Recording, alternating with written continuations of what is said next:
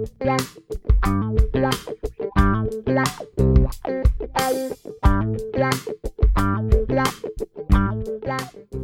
this episode of The Shut-Ins, we'll be interviewing Danny, who is an ambulance paramedic.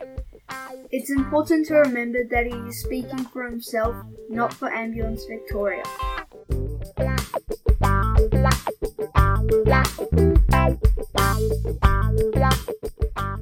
I'm Jude Youngworth, and this is my little brother Leo. I'm 11 and he's 8, and we talk about all things coronavirus. The Shut-Ins! Thanks for joining us on our podcast. Tell us about your job as an ambulance paramedic and what changes have been put in place since the coronavirus pandemic. Okay, so I've got an interesting job, which is a mix of partly being in the office and partly being on the road and seeing patients.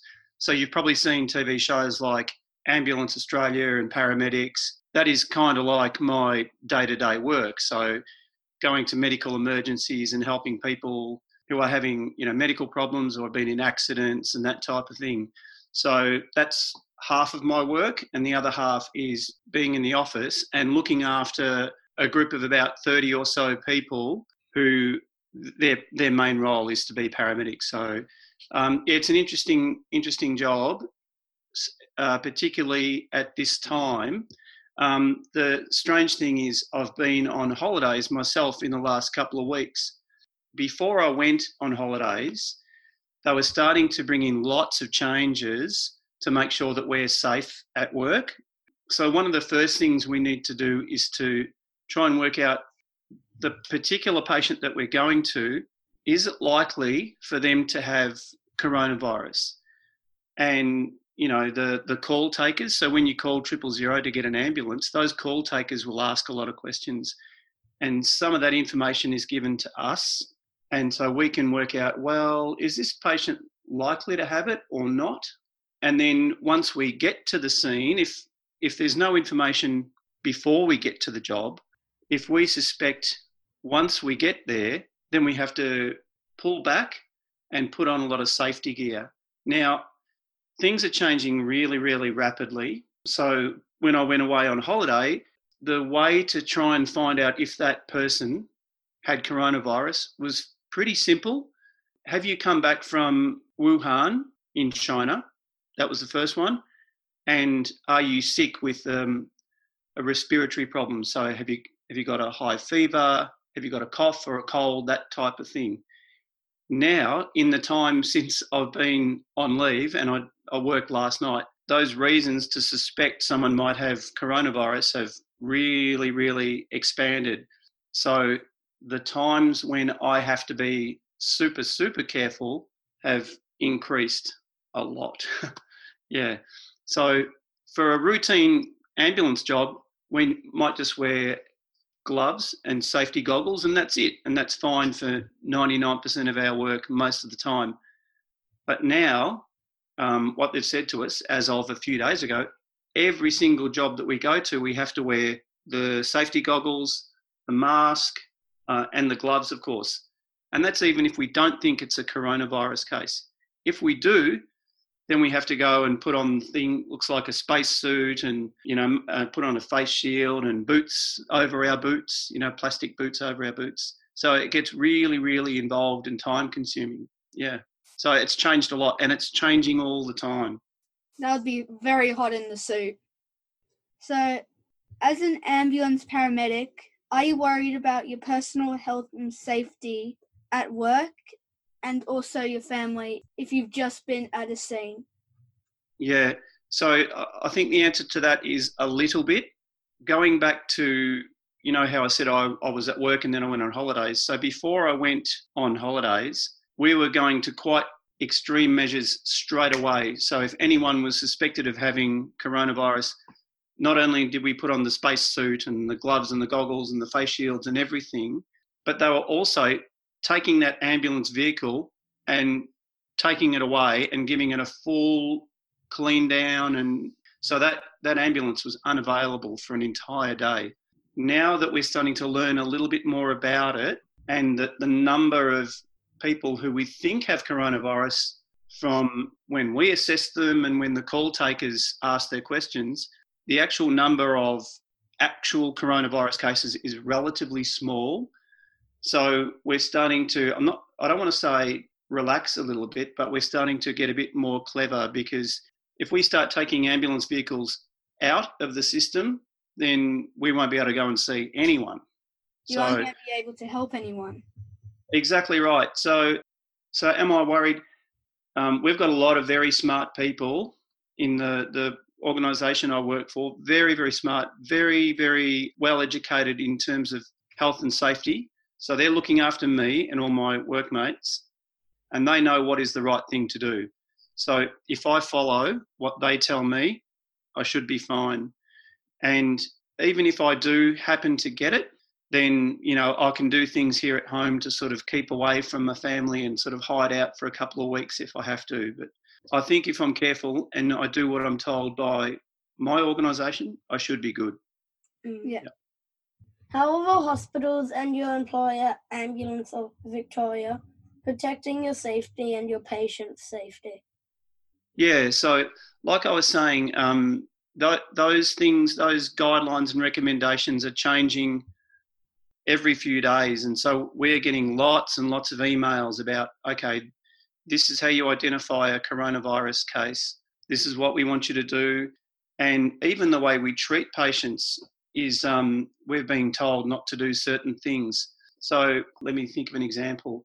Have you ever seen someone having asthma and they have the oxygen mask on and it gives them a medication called Ventolin? Yes. So that gives you sort of like a mist of that Ventolin medication. But we're not allowed to do that at the moment, because there's a risk that as they breathe out, when they're inhaling in some of the Ventolin they'll breathe out, they might breathe out some of their coronavirus particles onto us.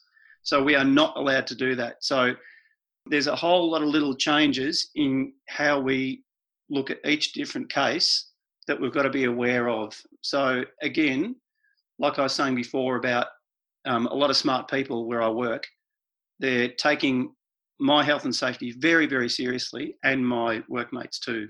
Yeah. The hospitals, they're obviously taking their own health and safety very seriously as well, because anyone who we suspect has the virus, they're telling us, don't bring them into the hospital. We want to see them first out in the ambulance bay, and then they'll work out what to do. So they're being very, very careful, because if it gets into a hospital and spreads throughout a lot of patients and staff, that would be a bit of a disaster. Yeah, total hospital failure. So what do you think is going to happen in the future, short term and long term? Well, there is no doubt that we'll get more and more cases, and sadly, I think more people will die. There is no doubt that that's going to happen. It's been very interesting. I'm not sure if you're aware, but in Italy and Spain, they've had really, really quite bad problems in those countries. But I think there's some differences between Italy and Spain and where we are. They've got quite an older population, and a population where there's a lot of smoking. And they've also done a lot of things like bring a whole lot of patients into hospital who might not have needed it. So that's created big pools of people who either had the virus or they didn't, and now they've got it. And so they're all sharing these germs around. And I think that might have contributed to a large number of people dying. But they're now engaging in really strict lockdown measures to try and stop the spread. Thankfully, it looks like the number of people who are getting the virus over there and the number of people who are dying, it's starting to sort of tail off a bit. You might have heard the term flatten the curve, which means you can't stop a number of people getting it. You know, it's just going to happen. But if we can reduce the number of people who get it and also the peak, you know, that will stop those hospital failures like you were talking about and the health system failures. But I'm hopeful that we're kind of getting ahead of things here in Australia, that even though there's a few people who are doing silly things like having parties and, you know, not doing what they're told, I think by and large Australians have been pretty good. So fingers crossed the number of people who get it and the number of people who die won't be anywhere near as bad as, what's happening in certain countries. So, yeah. But I'm also worried about other countries like the USA, because our health system here is very, very good. America caught it late.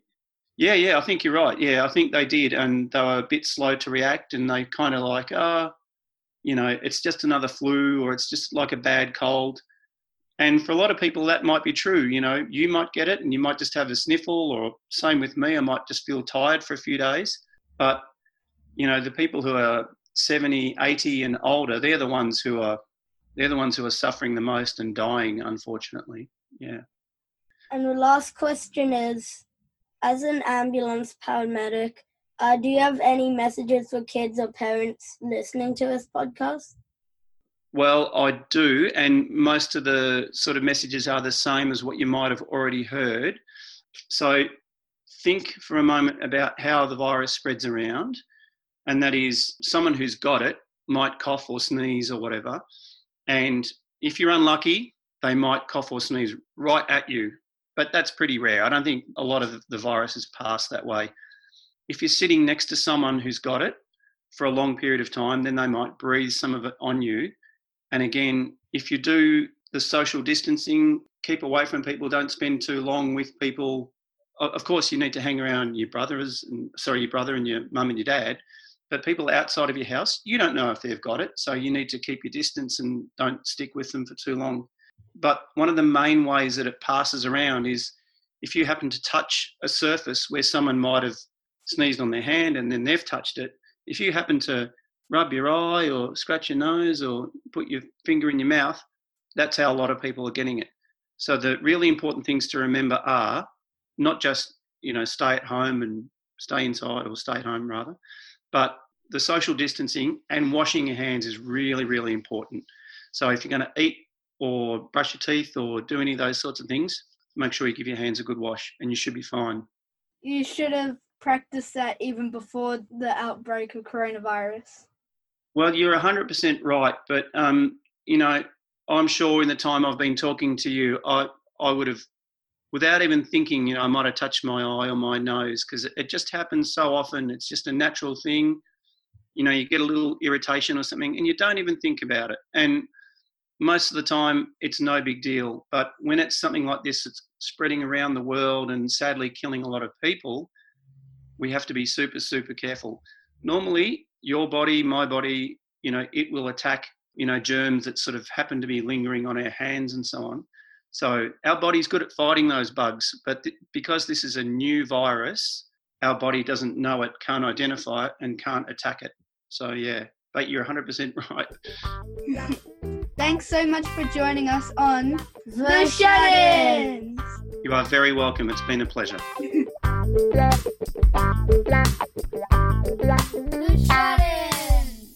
That's embarrassing.